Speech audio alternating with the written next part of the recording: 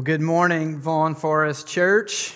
To those who are in the room and those who are online, just a word of welcome to you this morning. I know you already know this, or I believe you already know this, but my name is Adam. And listen, I'm so grateful. I've really enjoyed the Sundays, the weekends that I've been able to come down and be with you guys. I've grown to look forward to any Sundays that I'm here in preaching.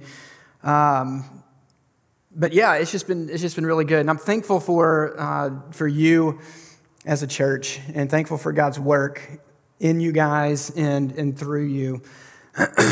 Today, of course, we're going to find ourselves in week 3 of our Pursuing Purpose series, and just to remind you, like I did last week, of the big idea for the series, it's we all have big questions in life. And God's Word has answers to our questions. The last couple of weeks, we've looked at 2 big questions. The first one, who am I? Of course, that deals with the big question of identity. And if you recall, last week we looked at the parable of the Good Samaritan to help answer the question, where do I fit? Which is the question of belonging. Today, as we finish up our series on Pursuing Purpose, we're going to look at the question, how can I make a difference? And of course, this deals with the question of purpose, of meaning. So if you would, please take your copy of God's Word. You can turn that to 1 Corinthians chapter 12. We're going to look at verses 12 through 27 together this morning as we seek to answer this particular question, the question of purpose. And it's a big one. It's a big one. It's a question that has been asked by the religious and the non-religious, by philosophers and theologians, by the educated and uneducated in developed nations and third world countries. No matter a person's social status, where that person lives, what that person does for a living, who or what that person worships, everyone gives consideration to the question of purpose, even if at the end we reach different conclusions. But for us, as Christians, a couple of things that we would affirm. We would affirm that we have a meaningful beginning, and we would affirm that there is a purposeful destination in mind. So we would say that we have a meaningful beginning. In other words, God created man and woman in His own image. He meant to do that. There was meaning in that. There was purpose behind that, and He's taking us somewhere. We're going somewhere. There is a purposeful destination in mind. Now, I get it. That's a pretty broad and generic concept. And while it matters greatly, we also need to think about how that would work itself out in our daily lives as Christians. Because if we affirm that we have a meaningful beginning and a purposeful destination, then that means that every moment of every day, as we're in between those 2 truths, as we're in the middle, it matters.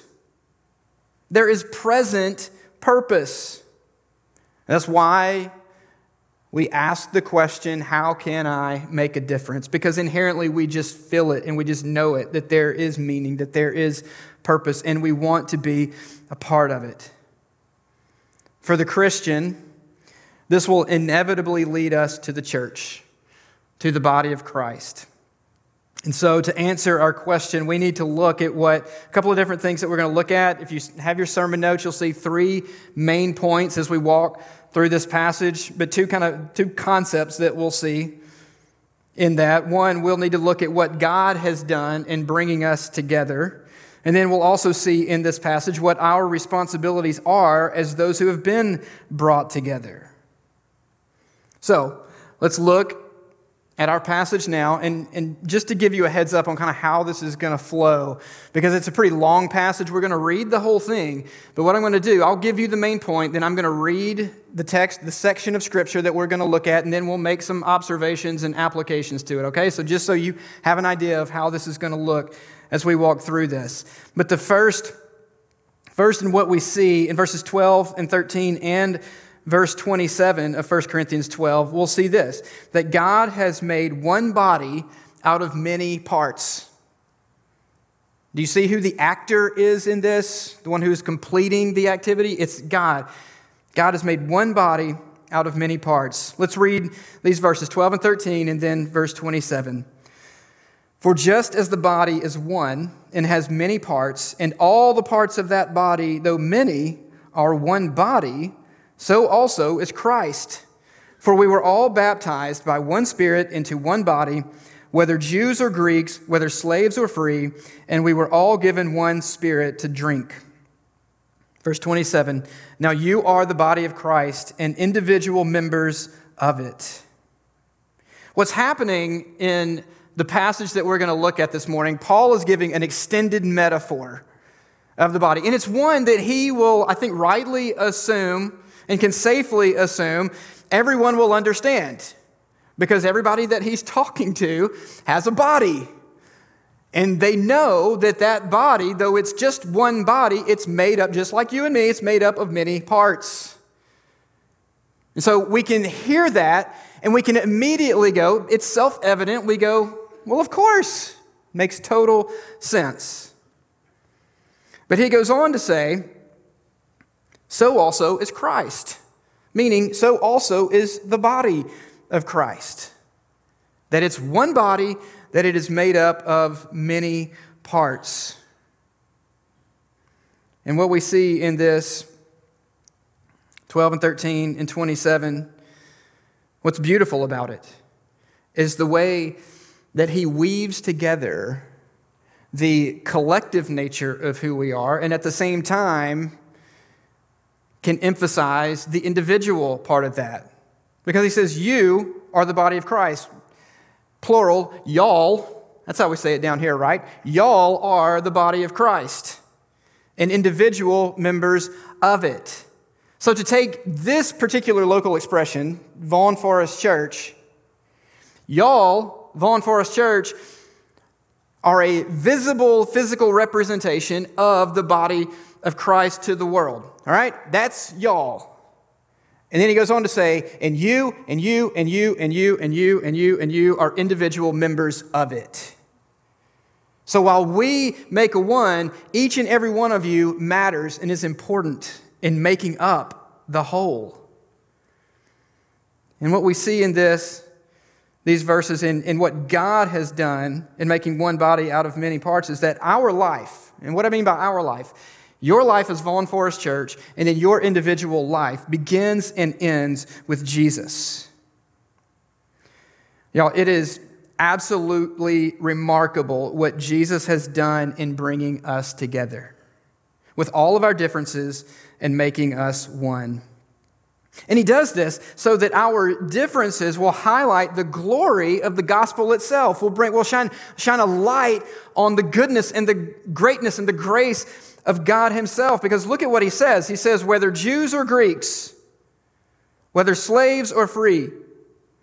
And what he's referencing here with Jew and Greek is ethnic or racial differences. Now we can look around our country, we can look around our world, and we can see racism, we can see division, we can see disunity. And I want you to know, it's not just in the United States of America, of course it is, but it's all around the world. I've lived in Madagascar, and there's a lot of similarities in the way people look, and yet in the different tribes, they can hate each other. Y'all, since Genesis chapter 3, we have been figuring out ways to hate other people.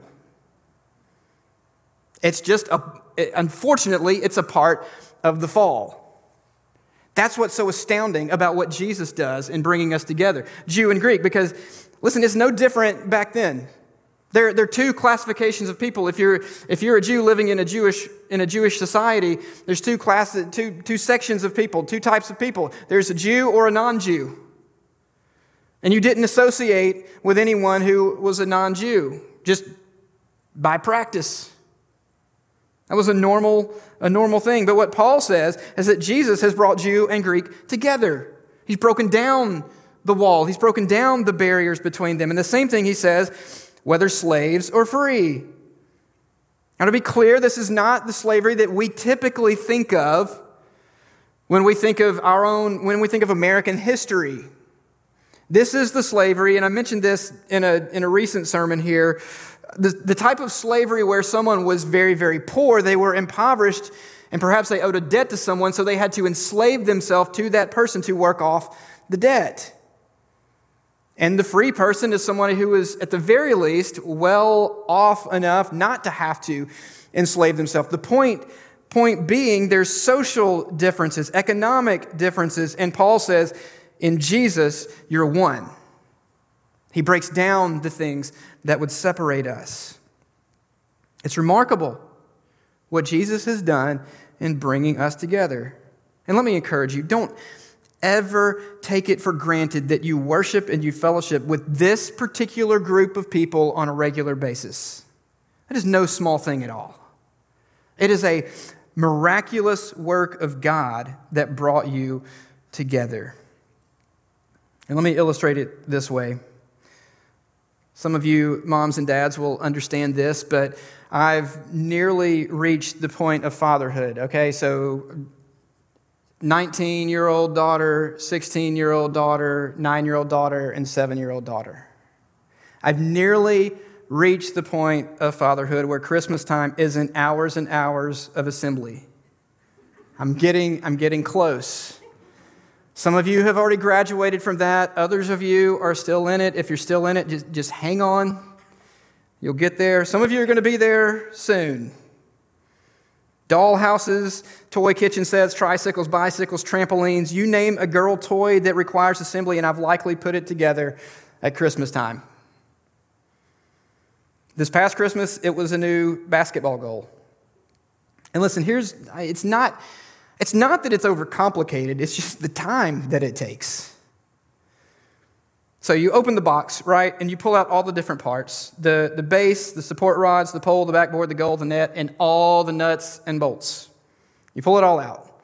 Then you pull out the little sheets of paper that say, step 1, do this. And if you follow them, like every guy just so naturally does, it's going to come together quite nicely. And so that's what I did. I followed the instructions, I put it together, and guess what? Not one single time did any part of that basketball goal express a dissenting opinion. It didn't express a consenting opinion, for that matter, either, on what part of the goal it was. Why? Why not? Because they can't, right? They can't. The parts that make up a basketball goal can't think, feel, agree, disagree. They can't sin. They don't have preferences or hopes or dreams. They just are what they are. But not us, right? We do think. We do feel. We agree. We disagree. We sin. We do have preferences, hopes, and dreams. We come from different backgrounds. We have different jobs, different opinions. The list of our differences could go on, and yet we find ourselves here worshiping the risen Lord Jesus together. That is a magnificent work of God. And guess what, y'all? This is one of the external or visible factors that makes what we believe so compelling. Christianity is uniquely suited as, call it a religion, a belief system, to cross cultural boundaries precisely because it's not about what we do, it's not about what we have or don't have or how we look. It's about what Jesus has done to unify us as one body. God has made one body out of many parts. And secondly, we see this in verses 14 through 18. God brought you here because you're needed here. Now notice what I didn't say. I didn't say God brought you here because God needs you here. Guess what? God doesn't need anything. He doesn't need any of us. The fact that we exist is because He wanted us. He doesn't need us. But brothers and sisters, there are people here who need you. There are people here who need you, and God brought you here because you're needed here. Let's read verses 14 through 18. And Paul says, "Indeed, the body is not one part, but many. If the foot should say, because I'm not a hand, I don't belong to the body, it is not for that reason any less a part of the body. And if the ear should say, because I'm not an eye, I don't belong to the body, it is not for that reason any less a part of the body. If the whole body were an eye, where would the sense of hearing be? If the whole body were an ear, where would the sense of smell be? But as it is, God has arranged each one of the parts in the body just as He wanted." Because He wanted to. That's a sovereign God. He put you where you are because He wanted to. I just want to make a couple of observations out of these verses here. One is this, that I would encourage you. Don't despise God's work in your life. Don't despise God's work in your life. Remember the theme verse for this sermon series, Ephesians 2:10. You are God's handiwork, created in Christ Jesus to do good works which God prepared in advance for us to do. And what God is doing in putting you here, right where He wanted you, is He's shaping and forming you for a specific role in a specific place at a specific time. So don't despise God's work in your life. The truth is, in one sense, it doesn't even matter.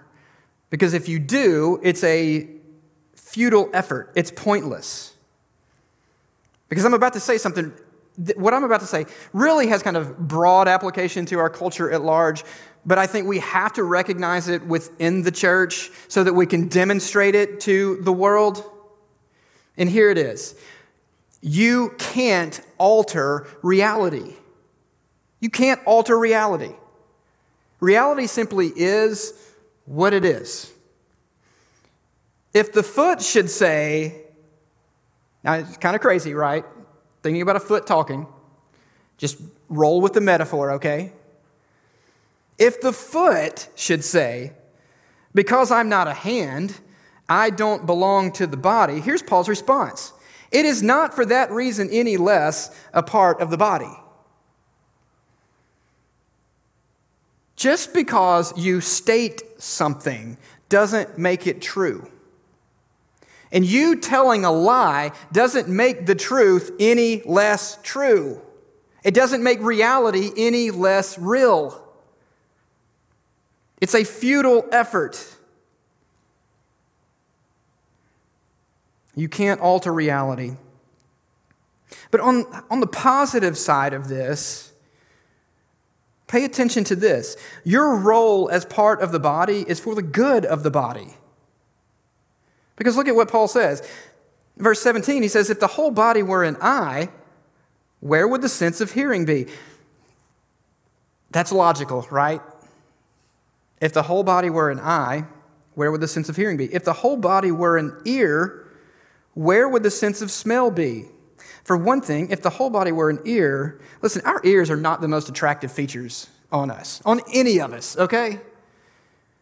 And none of us wants to see just a human-sized ear. But he says, the point is, where would the sense of smell be? And what Paul is doing here, because you read this and you go, that's absurd. It's absurd. But Paul is making an absurd point in order to tell us the truth. He's drawing on what should be our logical assessment of this as an absurdity to make his point. His point is that whatever role God has given you in His kingdom as part of His church, whatever that is, do that as well as you possibly can, because that's what the other parts of the body need. It's what the other parts of the body need. It's how, for you as Vaughn Forest Church, it's how when each of you does what God has given you to do, what He's gifted you in, and you just give your all to that, it's how you become and maintain and sustain health and wholeness as a body. It's the analogy of our own bodies doing what they were made to do tells the story of what it's like for us as a body of believers. It's how we become healthy and whole. And then to see this, God brought you here. God brought you here. Don't dismiss that. Look at verse 18. Paul says, as it is. So in following up on the absurd analogy and illustration that he gives, he says, but as it is. As a matter of unalterable fact, here's the way it is. God has arranged each one of the parts in the body just as he wanted. Please believe me when I say that God is working out his purposes in each of your individual lives, and he is working out his purposes for Vaughan Forest Church. That's what God is currently doing at this very moment, 11:46 a.m. That's what God is doing. He's working out his purposes. He brought you here. So let me ask this question. Where is here? Where is here?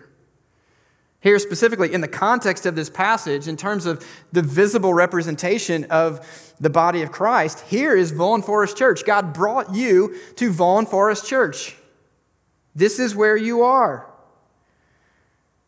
And then branching out a little bit, he brought you to Montgomery. He brought you to Pike Road. He brought you to whatever neighborhood that you live in. Think about your address, the house that you live in. God brought you there. Your job, your school, the coffee shop, the grocery store, the gym, wherever you may find yourself. God brought you there. He has appointed you to be in certain places, at certain times, with certain gifts, and to live all of that out. One of the most fascinating verses in Scripture to me is Acts chapter 17:26, when Paul is preaching to the men of Athens, and he says this to them. He says, from one man he has made every nationality to live over the whole earth and has determined their appointed times and the boundaries of where they live. You could probably think about, just over the course of your life, just all of the things that for us, we might say are a coincidence, or we might say are accidental, or the way things seem to randomly work out for you to buy the house that you bought, or to get the job that you got. But what we see in Scripture is that it's not an accident to God. It's not a coincidence to him. It's his appointment. Even, as Acts 17 says, they're appointed times. We don't live in the 1700s. You and I, we live in the current time. Why? That's what God wanted. That's what he wanted. You are here in all manners of what that word can mean on purpose. On purpose. It is no accident. God brought you here because you are needed here. And third, and our final main point before we get to some application, God brought you together to love one another. God brought you together to love one another. Verses 19 through 26. Let's read these together. And if they were all the same part, where would the body be? As it is, there are many parts, but one body. The eye cannot say to the hand, I don't need you. Or again, the head cannot say to the feet, I don't need you. On the contrary, those parts of the body that are weaker are indispensable. And those parts of the body that we consider less honorable, we clothe these with greater honor, and our unrespectable parts are treated with greater respect, which our respectable parts do not need. Instead, God has put the body together, giving greater honor to the less honorable, so that there would be no division in the body, but that the members would have the same concern for each other. So if one member suffers, all the members suffer with it. If one member is honored, all the members rejoice with it. Now, I want us to notice a couple of shifts here that take place in this particular section of Scripture as opposed to the previous one that we just looked at. The previous section focuses on the necessity of the many parts of the body. See that in verse 14. But now Paul focuses on the unified whole of the many parts. See that in verses 19 and 20. That the many parts make up one body. Also, the previous section was somewhat introspective. It was somewhat introspective, like the foot saying to itself, because I'm not a hand, I am not a part of the body, or I don't belong to the body. So the previous section is introspective, dealing with how you see yourself as part of the body. And in this section of Scripture, it moves outward in how we view each other. So you could look at it this way, in kind of the way Paul lays it out, because in verse 15, the foot discouragingly says of itself, because I'm not a hand, I don't belong to the body. But here in verse 21, we find that the head should say to the feet, I need you. I need you. You are important. You matter. So listen, this whole section, it's almost a little bit of a tongue twister trying to read it, because there's a lot going on in there. What's the deal with the talk of weaker and less honorable body parts? Let's see how Paul demonstrates it here. Look at what he says. The eyes and the head can't say to the hands and feet, I don't need you. In this analogy, the eyes and the head, they're the honorable parts. And we can see that, right? Because the eyes and the head, they're like the forward-facing, the public parts of the body, the parts that people would see more often, they might comment and compliment on, and because of that, they don't need, this is Paul's argument, they don't need special attention. They already get enough attention. The hands and feet, on the other hand, those are the service parts. The hands and the feet, they do behind the scenes. They do the dirty work that nobody sees. And think about it, because if you lived in Paul's day, you probably would have given more attention to your hands and feet more than any other body part throughout the day. You would have washed them more. Why? Because we handle things and our hands get dirty, and they're walking on dirty, dusty streets and their feet get dirty. So they would have needed more attention. They would have needed to be treated with greater respect in that sense. And even today, this attention is typically limited to washing our hands. But most of us, you probably wash your hands throughout the day more than you wash any other body part. Why? Because our hands get dirty, because we use them. Not necessarily our feet, because we keep our shoes on all day, but most of you probably realize at the end of the day, you take your shoes off and those dogs are barking, and you go, okay, I need to give special attention to my feet now, because they smell. They need that special attention. And the point is, they need and deserve special attention, and that is their honor because of the work they do. It shows the love, esteem, and concern that we should have for every part. Don't you ever, ever, ever think or say to anyone in this church, I don't need you. If you say it or if you think it, immediately repent, because it is sinful. He says that's how they have the same concern for each other. That's how they love one another. And you have been brought together to love one another, to look at each and every person in this church and go, hey, I need you and we need you. Because if one member suffers, all the members suffer with it. If one member is honored, all the members rejoice with it. God has brought you together to love one another. You need each other. That's how God sustains you. So how should we respond? How should we respond? Or to ask it a more relevant way to the sermon itself, how can I make a difference? How can I make a difference? Just a few things that I want to share with you. Hey, and listen, this first one, you're getting a bonus here because I completely skipped over this accidentally in the first service. So listen really well and go share it with them, because I didn't share this with them like an hour and a half ago or whenever that was. So But the first thing is this: trust God to fulfill his purposes. It's simple, right? Simple but very hard. Trust God to fulfill his purposes. And I say that because you probably know and realize in your own life that there are some times that life makes no sense at all. Where life sometimes matches the absurdity of the analogy, the metaphor that Paul gives in talking feet or talking eyes.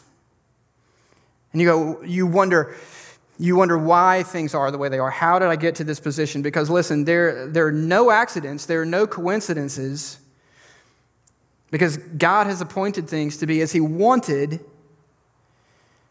And yet sometimes it's really, really hard, isn't it? And sometimes it doesn't make sense to us.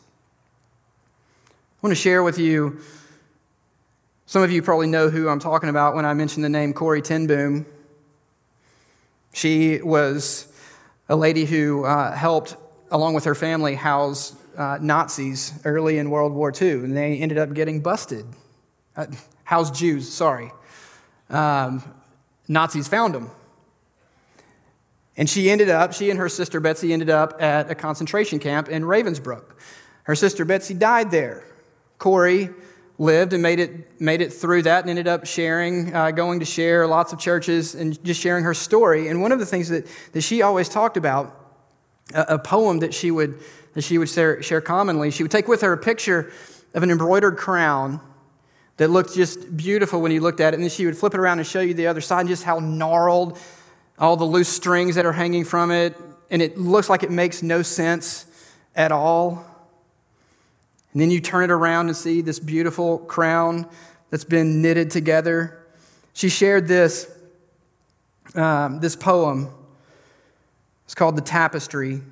That says, "My life is but a weaving between my God and me. I cannot choose the colors he weaveth steadily. The dark threads are as needful in the weaver's skillful hand as the threads of gold and silver in the pattern he has planned." Listen to this. He knows, he loves, he cares. Nothing this truth can dim. He gives the very best to those who leave the choice to him. As a church and for you in your individual lives, trust God to fulfill his purposes, even when what you see doesn't make any sense. I promise you, God sees the right side of it, and he knows what he's doing, so trust him. And secondly, embrace the gifts God has given you and thrive in using them. Embrace those gifts. This passage that we just looked at, it calls us out of selfish ambition. It calls us away from detachment. It calls us toward a willing commitment to loving and serving one another. Some of you need to connect yourself as a member, as a committed member to this local body of believers, because God's brought you here because you're needed here. And just like last week, we talked about this idea of not looking for neighbors, but being a neighbor. So this week, I'll just say, stop wishing for someone else's gift or talent or status, and honor the Lord by expending your own gifts and talents on behalf of others to the glory of God. That's where you're going to find freedom. That's where you're going to find joy, is when you are who God has created you to be in Christ. Embrace those gifts and thrive in using them. And then thirdly, encourage each other to discover and use your gifts. Encourage each other. Listen, I don't have any problem with like the spiritual gifts inventories, the tests that we can take, all of that, personality assessments, all of those things. I don't have any problems with those. But listen, at best, those are supplementary. Those are supplemental. They're not primary, okay? What is primary in discovering your gifts and using them is you knowing one another. Knowing one another. So think about this. For example, your small group. What this takes, it takes presence, like you being there. It takes time. It takes getting to know one another. So think about your small group of you walking in and you going, hey guys, here's some things that I'm thinking about of some ways that I might serve. Tell me what you think. Who are the trusted people of God in your life that you can go to with those kinds of questions and go, hey, tell me what you think. Here's what I'm thinking. Tell me what you think. Now that takes honesty. It takes time. Again, it takes presence. Or on the opposite side of this, be the person who can see other people, and you can go up to them and you can go, hey, look, and do it this way, okay? Hey, look, I promise this is not creepy, but I've been watching. And here's what I see in you. I can see God doing this. I can see these gifts. And let me just encourage you to use those. Quit worrying about what somebody else has. You use the gifts that God has given you, and then you take other people with you. Encourage other people to discover and use their gifts. And then honor the differences that God has brought into your midst. God does nothing on accident. Everything has purpose and meaning, and that includes the presence of every single person in this room. All the people who make up Vaughan Forest Church. So while we ought not ever wish for someone else's gift that God has given them, let us also never look down on another who doesn't have what you have. We all need each other. It's a beautiful picture of the gospel when the people of God live in unity. You need each other. Own that and live in it. I'm going to give you one more freebie. I'm not going to talk about it too much.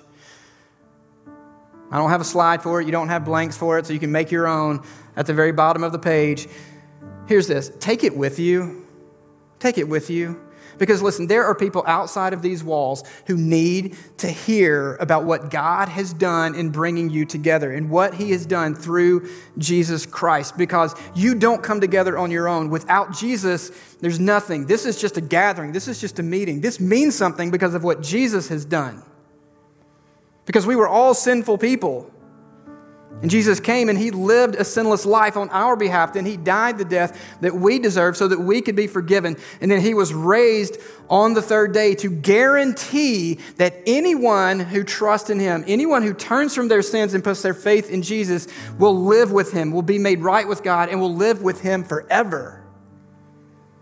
And there are so many people out there who need to hear that, who need to be brought in. And God, listen, I'm telling you, God wants to bring people in, and He's using you to do that. And if you're in here this morning and you've never put your trust in Christ, I just want to plead with you. Today is a good day to turn from your sin and trust in Jesus, because at this very moment, Jesus is ready to save you. And Chad mentioned that connection card earlier. There's a place on there where you can let the pastors know, hey, I want to talk more. I want to know more about what it means to follow Jesus. But I plead with you, today is a really good day to do that. Brothers and sisters, God has made one body out of many parts. He's brought you here because you're needed here. And He brought you together to love one another. Let me pray, and then we're going to respond in song. Father, we thank You for Your goodness and grace. We thank You for Your kindness and all that You've done in bringing us together. I thank You for this precious church that You bought with Your blood. Lord, help us in humility to love each other, to look at each other, and to say to each other, I need you. This church needs you. Help us in humility not to be jealous of what someone else has, or not to be haughty or prideful in what we do have, but help us spend ourselves in service to You, in loving You and loving others. It's in the name of Jesus we pray. Amen.